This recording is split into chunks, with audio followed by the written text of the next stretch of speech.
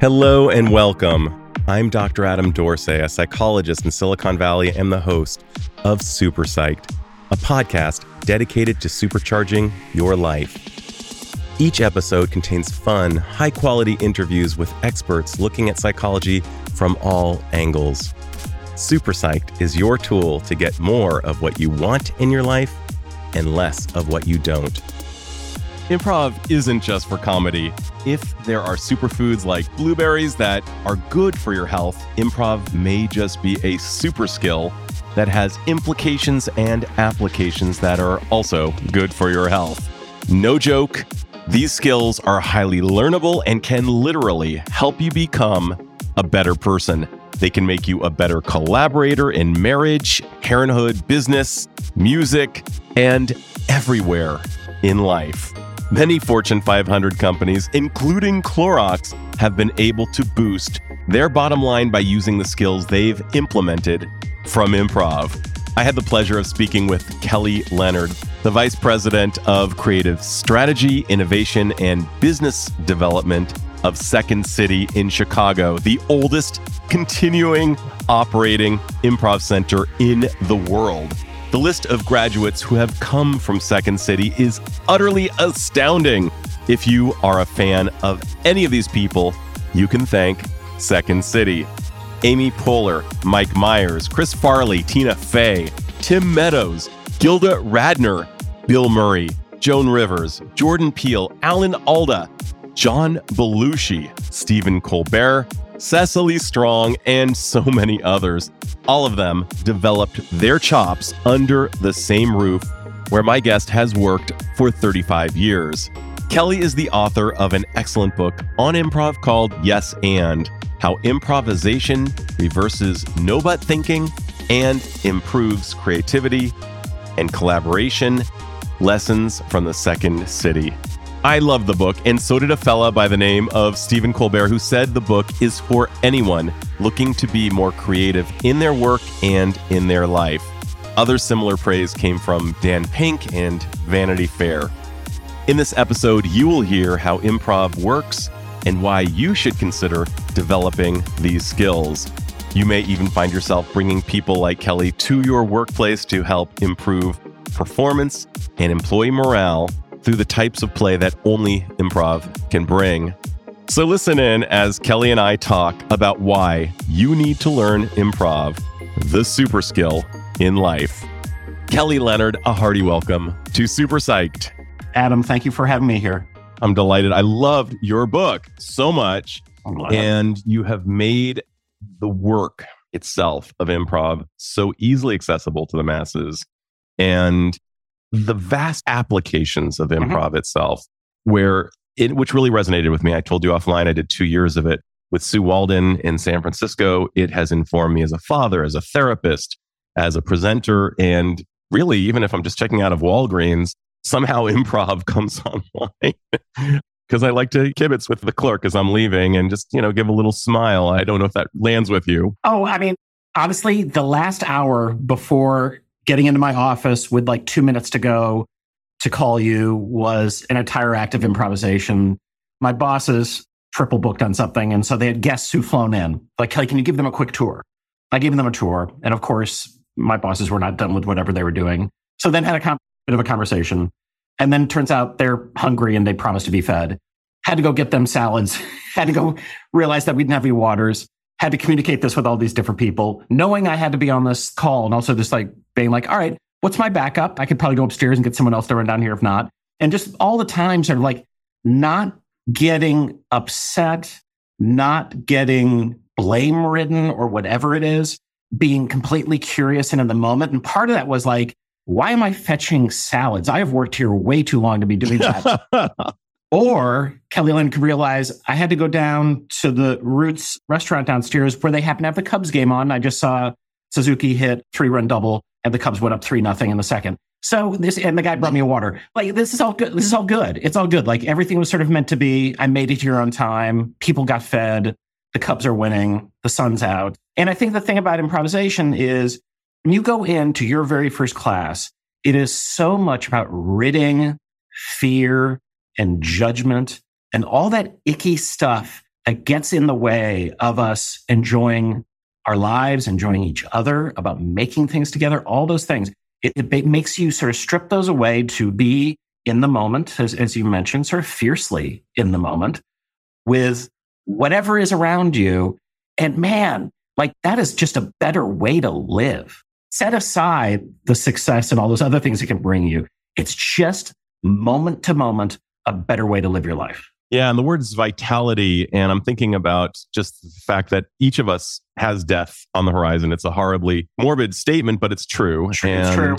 To be alive is really what we're looking for while we're alive. We want to be alive while we're alive. And it seems like one of the best insurance policies is the skills that are endorsed by Improv. Yeah. And one of the ways that I can really scare one of my heady clients, perhaps an introverted client, perhaps somebody who doesn't really like to think on his feet, somebody who might give a PowerPoint and need a PowerPoint in order to give a presentation with lots and lots of words on each slide. And they do the thing, hands behind the back, they read the slide and they go to the next slide. One of the ways I can almost certainly scare my client to say, you know what you need? I would prescribe Improv. Yeah. And those who have done it to great success and have found it to be the kind of exposure that they've needed and such a safe atmosphere. And I was wondering if you could tell the audience what Improv is and what it is not, because so many people think, oh my gosh, I'm going to have to be like Mike Myers. I'm going to have to be funny on the fly. I'm not Robin Williams or Tina Fey.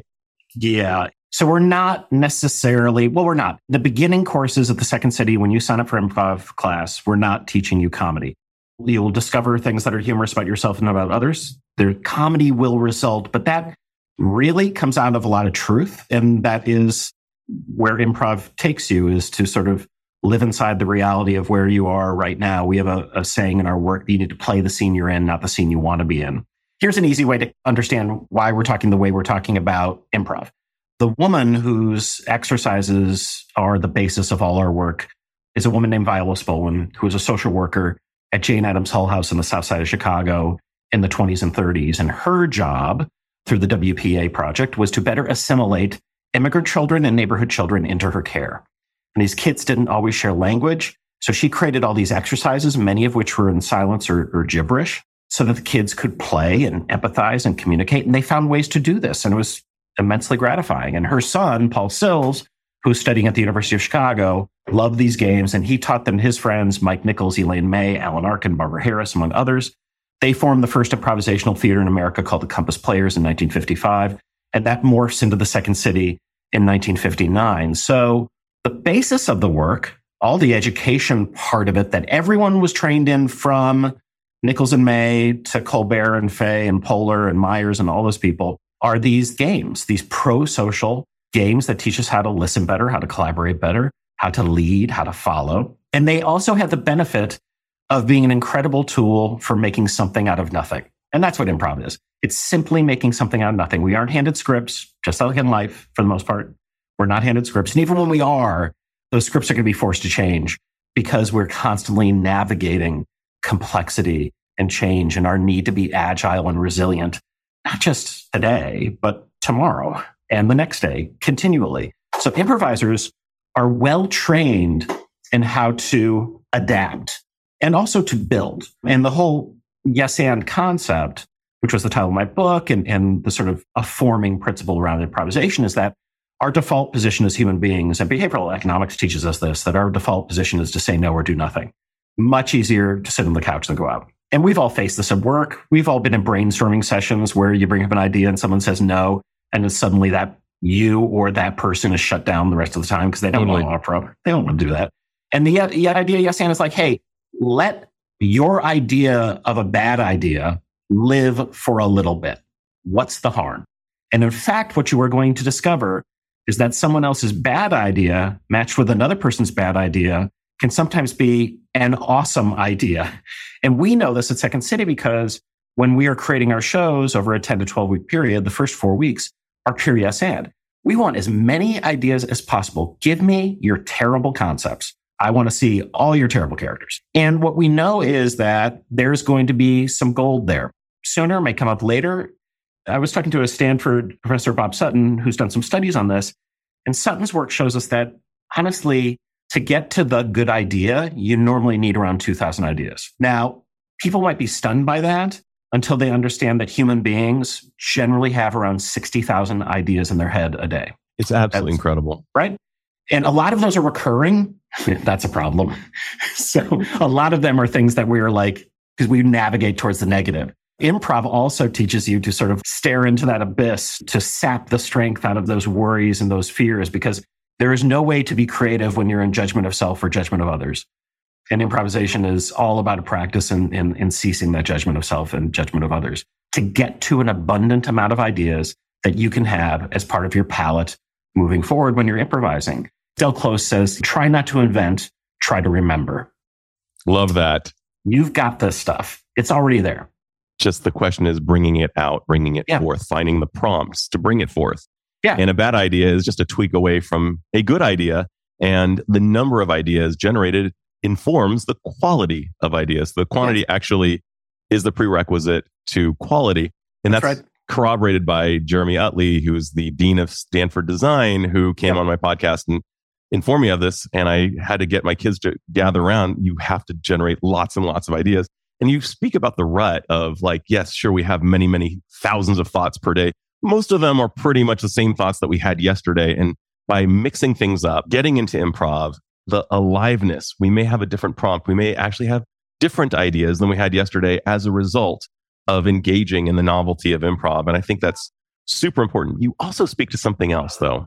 I love the idea of cultivating agency through improv, because basically, if nothing else, improv makes us all into James Bonds or Jeanette Bonds in certain ways so that we can go out in the world and know that we are ready to face whatever. We've got what it takes. Agency, by the way, for the listeners who aren't familiar with the term, and you were smiling side, and I know you are, is the idea, the knowledge that I can. It's not based on some false information like Stuart Smalley of I'm good enough, smart enough, but it's actually, I have evidence that I can do this. That's right. I remember when COVID turned the world upside down and my wife Ann and I were working from home, and I was trying to help convert all of our corporate workshops that were coming up into sort of virtual experiences. And I got a call from a friend of mine who used to help run exec ed at Yale, and she was now at a soft drink company. And she was like, man, do you have anything on sort of resilience and agency that you could do with our people that would work in this virtual format? And I said yes before I knew that we did. And then consulted the brains and the outfit, my wife. And Anne actually gave me an exercise that, and anyone can do this, and it works beautifully live or virtual, but it's an exercise that she titled Wish. And you have everyone get a piece of paper and a pen, and they draw 3 columns. And the first column, they write down a thing they wish that they could do that they can't do. And in the case, this was during COVID, and mine was like, I live in Chicago and I wanted to swim in salt water. Wasn't going to happen. And it would have happened if I had been able to go on the vacation I wanted to go on. And in the second column, I write down the emotion I think I'd feel if I was granted that wish. And I was like refreshed and relaxed, all out of a sense of awe. And then in the third column, you write down something you can do right now to experience that emotion that you just wrote down. And I was like, oh, I could go for a run. I could splash water on my face. It's beautiful outside. I could go like for a walk in the woods, those things. And the idea is that you have no agency over the things that are happening to you, but you have agency over how you're going to emotionally respond to them. I love that so much. Yeah, I'm sorry. So this idea, and it's all over improv, which is like, it's not that we're saying that everything's great and things don't suck, and because they frequently always do. But the thing that we have power over is how we respond. And so, this idea that we have in our work, which is replacing blame with curiosity, just like don't need to live inside a blame game here. If I just sort of use my curious self to experience the thing I'm experiencing right now, I'm a bit detached, but not in a sort of like negative hiding way, just in a way of like, what's actually work going on here?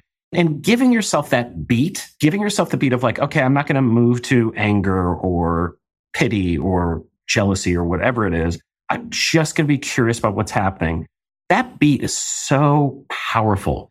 So many of our exercises, which involve conversations between people, but with these rules around them, many of them are really about embracing the silences that can happen between people that we're all afraid to happen because we think that people are going to like judge us or think that we're not paying attention. It's like, are you kidding me? When someone is listening to me and they take a beat and they're silent for a second because they're really considering, I feel so seen. And that is the best feeling in the world. But for some reason, our human brains, when it comes to ourselves doing that, feel like, no, they're not going to see it that way. And this is why our work lines up so well with the work that you see in the behavioral science community, which is all about like, what are the many ways in which we're not understanding the conversation we're having right now, or the ways we could misunderstand, or the biases that we walk into these conversations with? And if we can mine those, that's great for comedy. And it's also great for a more successful interaction, say at work or in the home. I'm going to take a beat and take that in based on that cue. That is really, really good. And I have so many thoughts that, as not surprisingly, that you're stirring up. The first thing is, when you were asked that question about, do you have a resiliency program? You weren't sure if you did, but you started with yes, which flies in the face of something you said earlier, which was our default is to say no and to stay safe. Yeah. And that comes neurophysiologically from the negativity bias that you know only too well, that it's safer to keep the status quo lest we go into the unknown. The known, even if it's crap, is safer than the unknown, even if it's amazing, because we go with the devil you know. And instead, you decided to just double down and say yes and figure it out. So even, just from a meta perspective, this was improv in and of itself. I think about that moment in Parenthood when Steve Martin realizes that his kid's birthday party is about to be ruined because Cowboy Bill isn't going to show up. And he just looks at his son and says, Cowboy Bill is coming. And you can see he's trying to formulate how to bring out Cowboy Bill at some point. And lo and behold, he becomes Cowboy Bill over time. And it works like a charm. He summons up his agency, he summons up his creativity, and just goes with he just used something. He was playing the scene that he was in, not the scene that he wanted to be in. That's right. And I love that phrase. Something else you said is really spot on and conforms with current scientific research on happiness. And that is, we are all endowed with a genetic set point towards happiness. 50% of our happiness is based on that genetic set point. And some of us woke up on the happy side of the bed. Some of us woke on the grumpy side of the bed. And 40% is our intentional efforts, and only 10% is our actual circumstances. So that 40% is what you dialed into during COVID and came up with a really brilliant rubric to figure it out so that you could be happier during a time when you were somewhat shackled. Yeah. That was, if there was any test of our work, it was going to be in that moment. And because we shut down the theater, which is our primary source of income here, we were able to pivot to was the virtual classrooms and the virtual corporate events and some television projects and some other things that were able to happen. And then we also got sold in that time. So there was a lot going on. We were also, there was a point where Second City, I think pre-COVID, had something like 600 something employees, and we were down to 39. And here's the thing too. I remember having a phone call with my relatively new boss at the time and sort of saying to her, like, kind of expecting the call anytime that this is it. She started laughing. She goes, what are you talking about? We've already decided you're the last employee. And it made some sense with regard to I had the most tenure, did the most different jobs. But if I, who logically would be probably the last off the ship, was that worried about my job, just imagine what every other human was worried about who worked at Second City. And it was mind-blowing for me, and became a testament to this idea, which is it doesn't matter that we all understand these ideas, that we're well-read and we're well-educated and we're reading the papers and the evidence and keeping up with the journals and all that. Does not matter if we are not finding a way to embody the learning, which usually involves some sort of practice, improv being one of them, and there are other practices. But if we're not sort of embodying those ideas and then learning how to sort of incorporate them into our day-to-day life, they're meaningless. And what's hilarious, when I did the shift from producing on stage to primarily focusing on improv off stage and these other applied environments, I quickly became acquainted with the term me search, realizing that many of our friends in academia end up studying the thing that they're obsessed about themselves. Not the happiest bunch. That's right. Pessimistic and depressive, generally. Generally, hello, I'm one of them. The father of positive psychology, not the most positive person I've ever met. Seligman you're talking about? You Yes. got it. He admits to being both of those things. Exactly. It's not that they don't. They know it. So naturally gravitate towards these things. But again, the book learning, which is important, only takes you so far. How am I bringing this in to my day-to-day? And I know this is a parent. So when my kids were little, and I wrote this book, Yes and it did really well. Just imagine the horror of being a parent who's known for saying yes and when you're parenting. Because as a parent, like no is the go-to. It is the 97% thing that you say as a parent. Not correctly. I'm not saying that's correct. And I remember this one particular, our daughter Nora wanted a raise in her allowance. And like she had just gotten one. It was like there was no like 7, I don't know. Dad, I've been receiving allowance for 2 weeks. I think I'm due. Because she's going to kill me if I say no. So I'm like, yes. And if you can basically chart out what's the reason? Why do you deserve this? We will consider it. Absolutely. And kind of left it. And then that night, my wife and I were getting ready for bed. And Nora comes in and she has got like one of my suit coats on and one of my ties sort of crudely tied. And she has a PowerPoint presentation, which is a bunch of construction paper with drawings of grass. No. And she did a whole presentation. It was so funny. And we're both comedy parents. Like my wife's a comedy professor, but we both worked 60 hours. It killed. It was so good. Mike, you went to work on this sold thing. Us. She sold it. She got 25-cent raise. And she should, because you just invented this thing. What do you want for your children but a sense of agency and joy and play, and all those factors were happening. And so like you can yes and to great effect. Now, like yes and doesn't go on forever. When I talked about the second seed process being 10 to 12 weeks and the first 4 weeks being yes and, yeah, that's right. Because the next 6 to 8 weeks are ruthless no's. They are editing. We call it killing your babies. Not the best term, but that's what we call it in comedy. Right. You just do that. But the reason that works is because everyone has had all their ideas yes anded for the first 4 weeks. So when you set up that kind of environment where it's like, oh, no, we all have our hands in this. We've all contributed. And now it's time to like boil it down and get it to be great.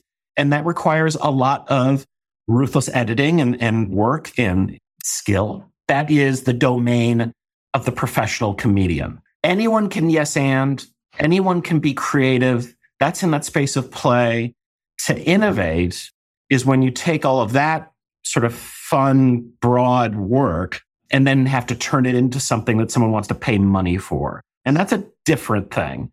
And so a lot of our work is about that first part, because we know that basically the minute you get out of preschool, your creativity is being killed out of you. Grade after grade after grade after job after job. I mean, it's like a cliff that we fall off of. The studies show that we start to regain just about that time we're going to retire.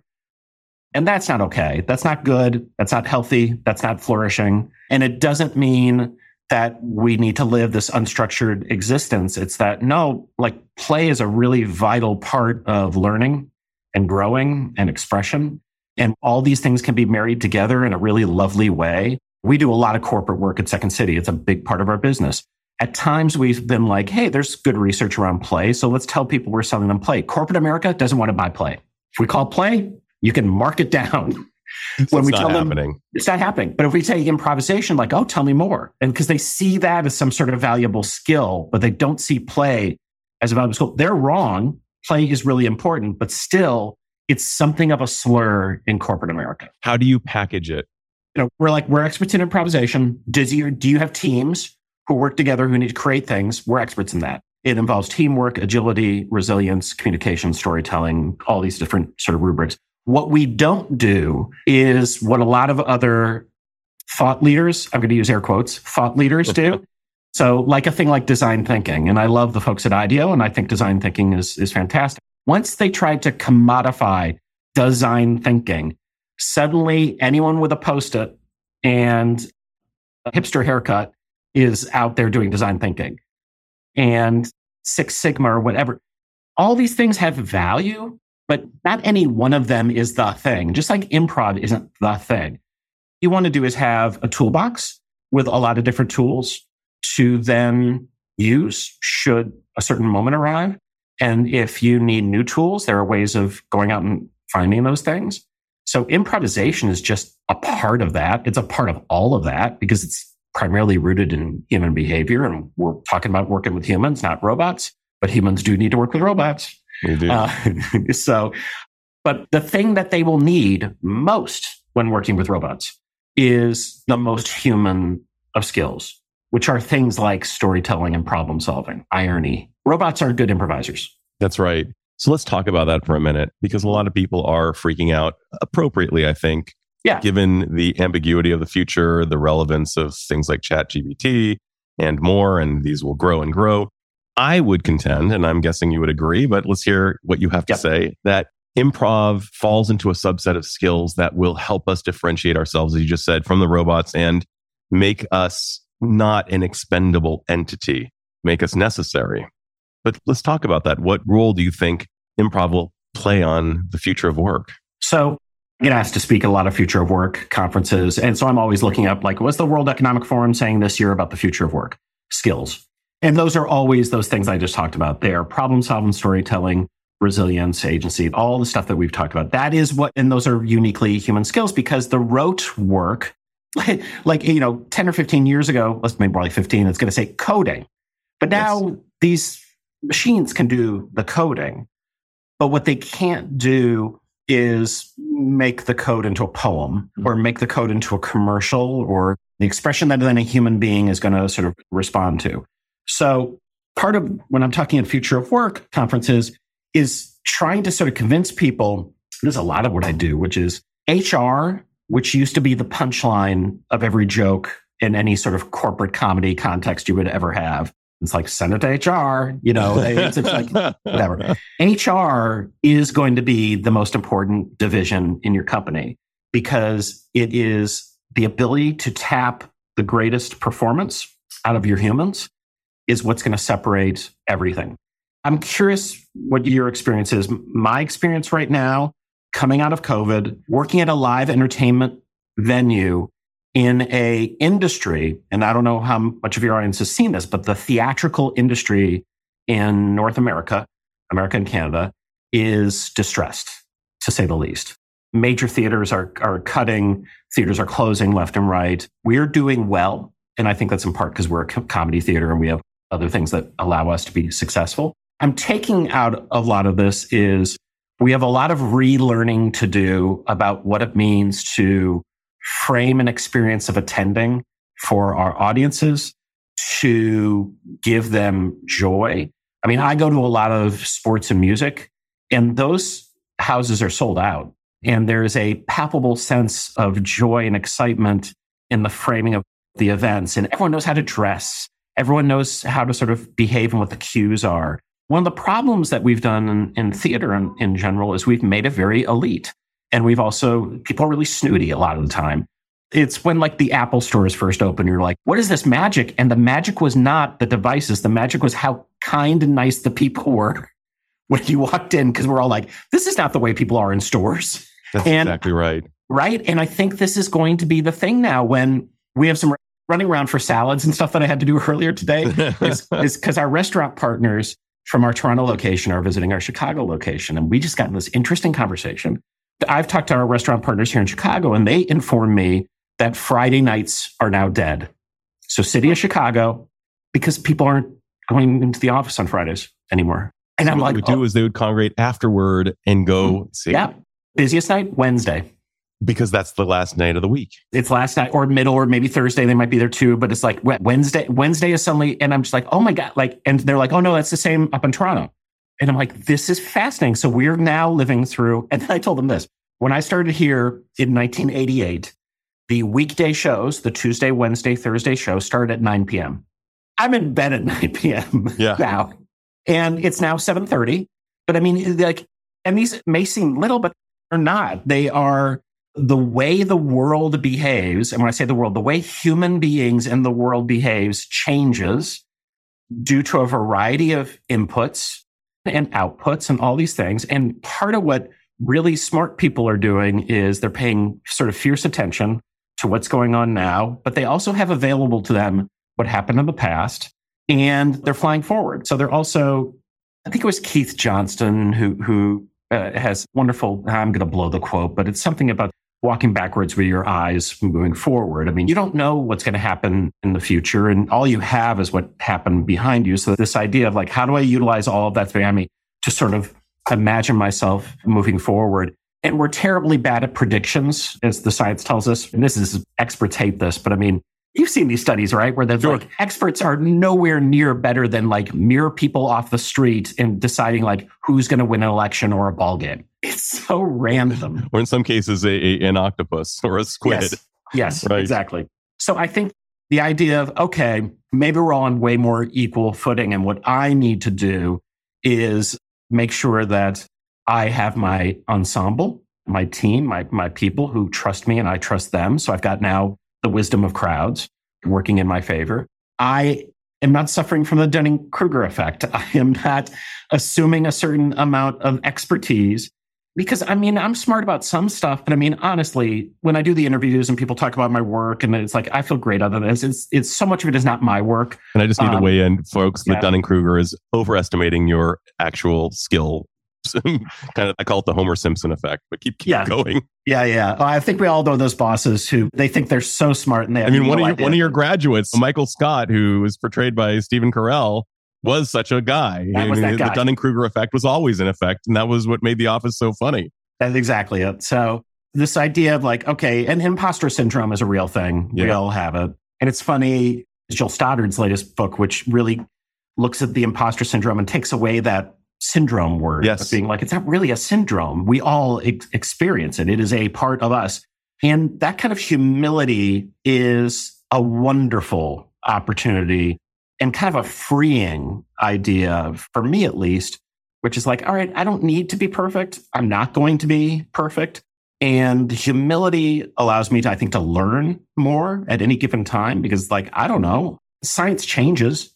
So let's start listing off the Stanford prison experiment, the marshmallow test. I mean, right? There's all these things that didn't really replicate, and there's other factors involved that they weren't talking about. And yet you still see them written about in books. And I'm like, hey, I don't have a PhD. I don't even have a master's. And I know the marshmallow thing isn't real. Why are you writing about it? And you're like, okay, because they don't know. And then so sometimes the geniuses don't know. All of this stuff is great. My friend Nir Ayal says that it's not a superpower unless it can be used for evil. So I understand that a lot of these principles could also be basically used by con men. That's all true. However, for you as an individual, it should give you a lot of freedom and joy to operate kind of more playfully in the world and give rise to an opportunity to be surprised at any given moment and then incorporate that surprise into whatever your next thing is. That's a great way to live. I've studied the neurophysiology of humor, and you actually kind of cheekily reference the best way to kill a joke is to overanalyze. It's almost like, I think you talked about dissecting a frog. Yeah. But there's an element of surprise within, and the surprise is often what causes the funny. I want to talk about failure, though, with you, because so many of us really are terrified of failure, almost as if it's akin to a death of sorts. And one of the things that you very, I believe, accurately and intelligently recognizes that failure is merely a cost for anything. And let's talk about that for a second. I would love to hear about some of your favorite stories as they relate to failure, perhaps something funny that might have happened as a result of like a massive faceplant, and perhaps something that was more akin to a Post-it note that was developed as a result of a failure that you've seen go the other way. But can you tell us about a really favorite funny failure and maybe your favorite success that appeared to be a failure? Well, okay, so let's start with this. Like, no one is interested in your success story. Like, that is the most boring. That is like your vacation photos. I don't want to see them. I'm glad you had a good time. I don't care that you did. However, if you had a fiasco, I'm listening. So my wife, as a tenured professor of comedy, has a sort of a wonderful thing she talks about, kind of a discovery I think she made, which is in improvisation, we do perspective taking. We get the suggestions from the audience, and then we improvise on those and shoot them back to them and hope that is kind of what they were looking for. Stand-up comics do a different thing. Especially if you think about a stand-up comic at the beginning of their career, they do what's called perspective giving. They have to teach the audience how to see them. And if you think about your favorite stand-up comics at the beginning of their career, the first 5 minutes of their act is everything that's wrong with them. Patton Oswalt's a schlut. Amy Schumer is a slut. John Mulaney is a drunk. That right? With that, their origin story is their flaw. Relatable, authentic. So my fiascos are the best. It's why I get invited to speak places. So I made an assumption that Jews love the theater. And while I am not Jewish, I have always worked for Jews. And we talked a little about, we didn't go deep into this, but I did consider converting in college because I was knee deep in Martin Buber and Heschel. And I had a rabbi teacher and he knew it was the worst idea in the world. He actually invited me to his synagogue where Jerzy Kosinski, the novelist, was speaking. He wrote the books Being There and Painted Bird and was a brilliant novelist and fabulist. Turns out he was also a big liar. One of the things he showed me, though, he could control his body temperature. So he had me get a wet towel and we put it on his arm and he made it steam. Oh my God. This guy was like a magician. That's and again, incredible. After he died, it was like, did he escape the Nazis and the Holocaust? It doesn't look like he really did, but it got him into fancy parties in New York and he was a great writer, whatever. So I had this idea as a producer. So I remember actually walking around Second City. I'm like, I should talk to the Jewish performers. I literally had a clipboard and Brad Morris, one of my performers, was like, Kelly, I think it's a bad idea to be rounding up the Jews with your clipboard at Second City. I think that's going to be a bad look for you. And I'm like, yeah, fair point. So I end up calling the Spertus Institute of Jewish Learning in Chicago, got a hold of the CEO, lovely guy named Hal Lewis, huge Second City fan. And this is just a stroke of luck.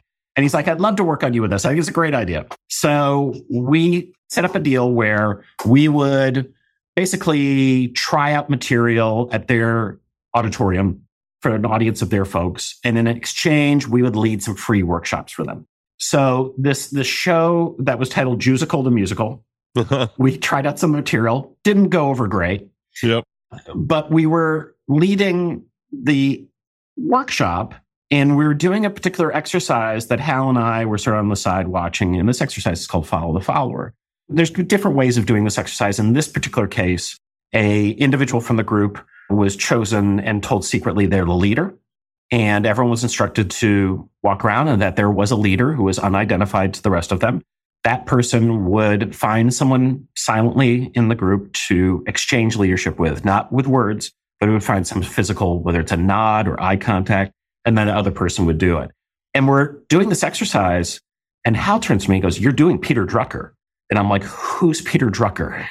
And this led to this amazing, Peter Drucker, management theorist, brilliant, Austrian-born, again, fled the Nazis, right, was one of the earliest people to sort of say these hierarchies that we have in business aren't structured the way that human beings behave or respond.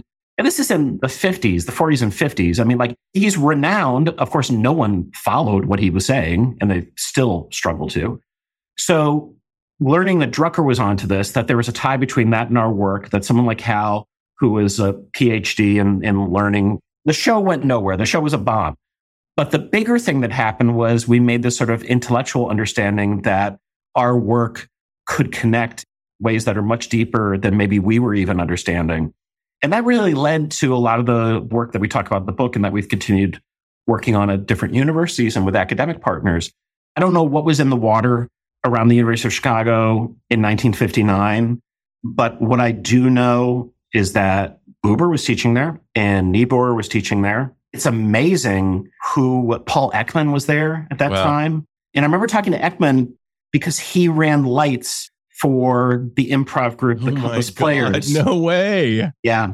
So by the way, Paul Ekman is one of the great studiers of the human face and its nuances and nonverbal communication and a host of other things, but amazing. And people might know there was a TV series with Tim Roth called Lie to Me that was based on Ekman's work.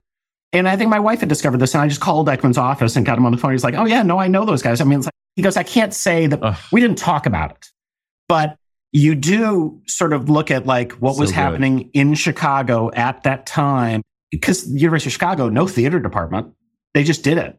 And also at the University of Chicago, you didn't have to attend classes. If you just passed, whatever the final test was or paper, you passed. So a lot of our people who were there didn't go to class. They just figured out what it was, wrote the thing, and they passed. I mean, it's just a different time, but we are the product of that particular weird outsider genius meshed with insider genius, right? All of that. And I can't help but sort of believe that some of this manifestation that you're seeing with the work that we do in a caregiving space or with people on the autism spectrum or with corporate training is just the natural sort of place that this was always going to go, which is we really lack in our educational spaces a place to play with each other, to learn, a place of vulnerability, a place that's failing forward, a place that understands that all of us are better than one of us. And we've all heard that phrase, your team is only as good as its weakest member. And what we know in our work is your team is only as good as its ability to compensate for its weakest member, because one of us will be the weakest member at a different point, at a different time, all the time. So that this diversity, when you hear about diversity in teams and people get weird about it, I'm like, do you follow sports? Because you don't want a bunch of power hitters 1 through 9. Nope. You want a speed guy up top. You want a power guy in the middle. You want someone who can hit it. I mean, it's like every sport's like that. It's like an orchestra is like that. You of course, you want people with the different abilities. That's what makes the beautiful symphony. And why would that be any different inside a business?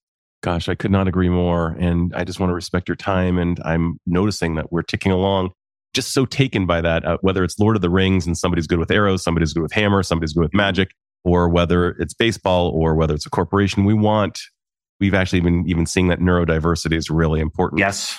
And a host of other measures. One of the things I just need to call out before you go is there's often a chasm between what we know and what we do. And Peter Drucker, who is universally heralded even years after his death as the godfather of management, people still may say they know his work, but maybe if when asked, how much are you actually executing on it, 1 to 10, if they were to give an honest assessment, it would be a very low number. And yet you did the exact opposite during COVID. You were the perfect example of physician heal thyself, because you actually did. During COVID, you shrunk to 39 employees. You went with the tenets of improv for your own solution. And lo and behold, you're thriving post-COVID. So I just wanted to name that before I get into my final miracle question. And that is this.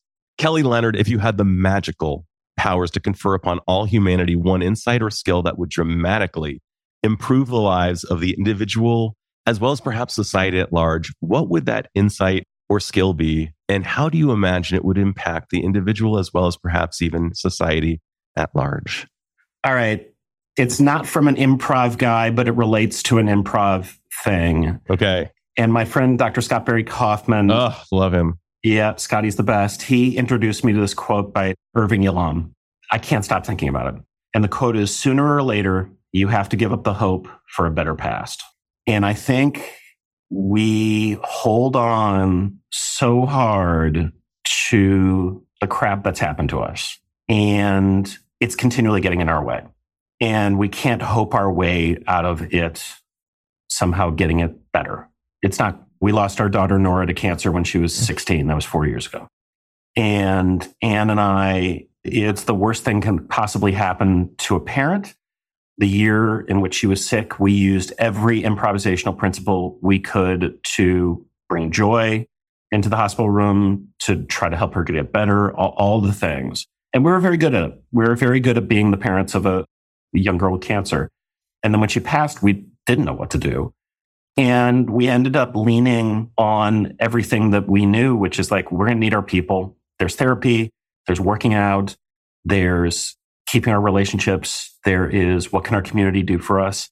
How can we remember her? How can we honor her? All these things we couldn't do was crawl into a space unconnected to other humans.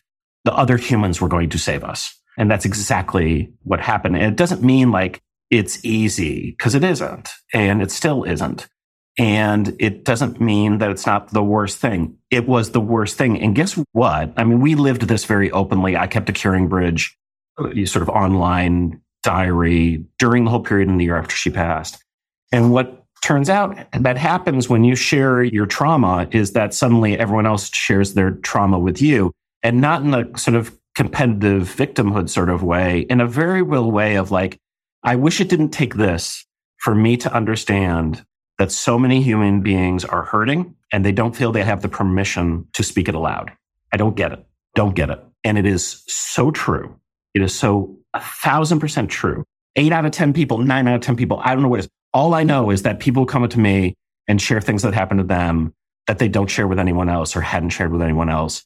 And this suffering and silence business is not good. And let's just look at it at a bottom line perspective for our business leaders. It's bad for the bottom line. People will not perform as well. People will not invent as well. And this idea of our ability to hold each other up. Nick Epley, who's one of the scientists we work with at the University of Chicago, one time said to Ann and I, we were talking, he goes, if you're feeling down and you want to make yourself feel better, do something nice for someone else. Mm-hmm. And literally, it's true. It's like this idea of sort of selfless giving and gratitude and all those, the buzzwords you hear, when you can apply them into your day-to-day life, it's incredible. But really, it relies on your ability to not live in the past or live too far in the future. But again, to sort of stay this idea of being fiercely present in the moment, playing the scene you're in, not the scene you want to be in. All those things we talked about, they are just crucial to be able to navigate the worst times, but also to navigate the best times, because there's no joy without suffering. There's no suffering without joy. It's been true forever. It's almost every religion at some point says something like that, and it just tends to be true. So that's what I think of. Kelly, you've seen part of the darkest side of life, and I believe that's part of why people feel comfortable, because you've been there and they know you have. And somehow you find a way to stay present in spite of that. And it's one thing to say, I understand the tenets of improv. It's another thing to make a conscious choice to live them day by day. And that sounds like that's what you've done. And I just want to tip my hat to you. Thank you for the contribution you're making to the world, whether it's through operating on stage, operating in your personal life, giving the knowledge to corporations who could so benefit from this set of skills. You are actually making the world a better place, Kelly. Thank you, Adam. Thank you so much for joining me. This is Dr. Adam Dorsey thanking you for listening to Super Psyched. If you know anyone who might like it or who might benefit from listening, share it. And if you like the episode, please hit subscribe.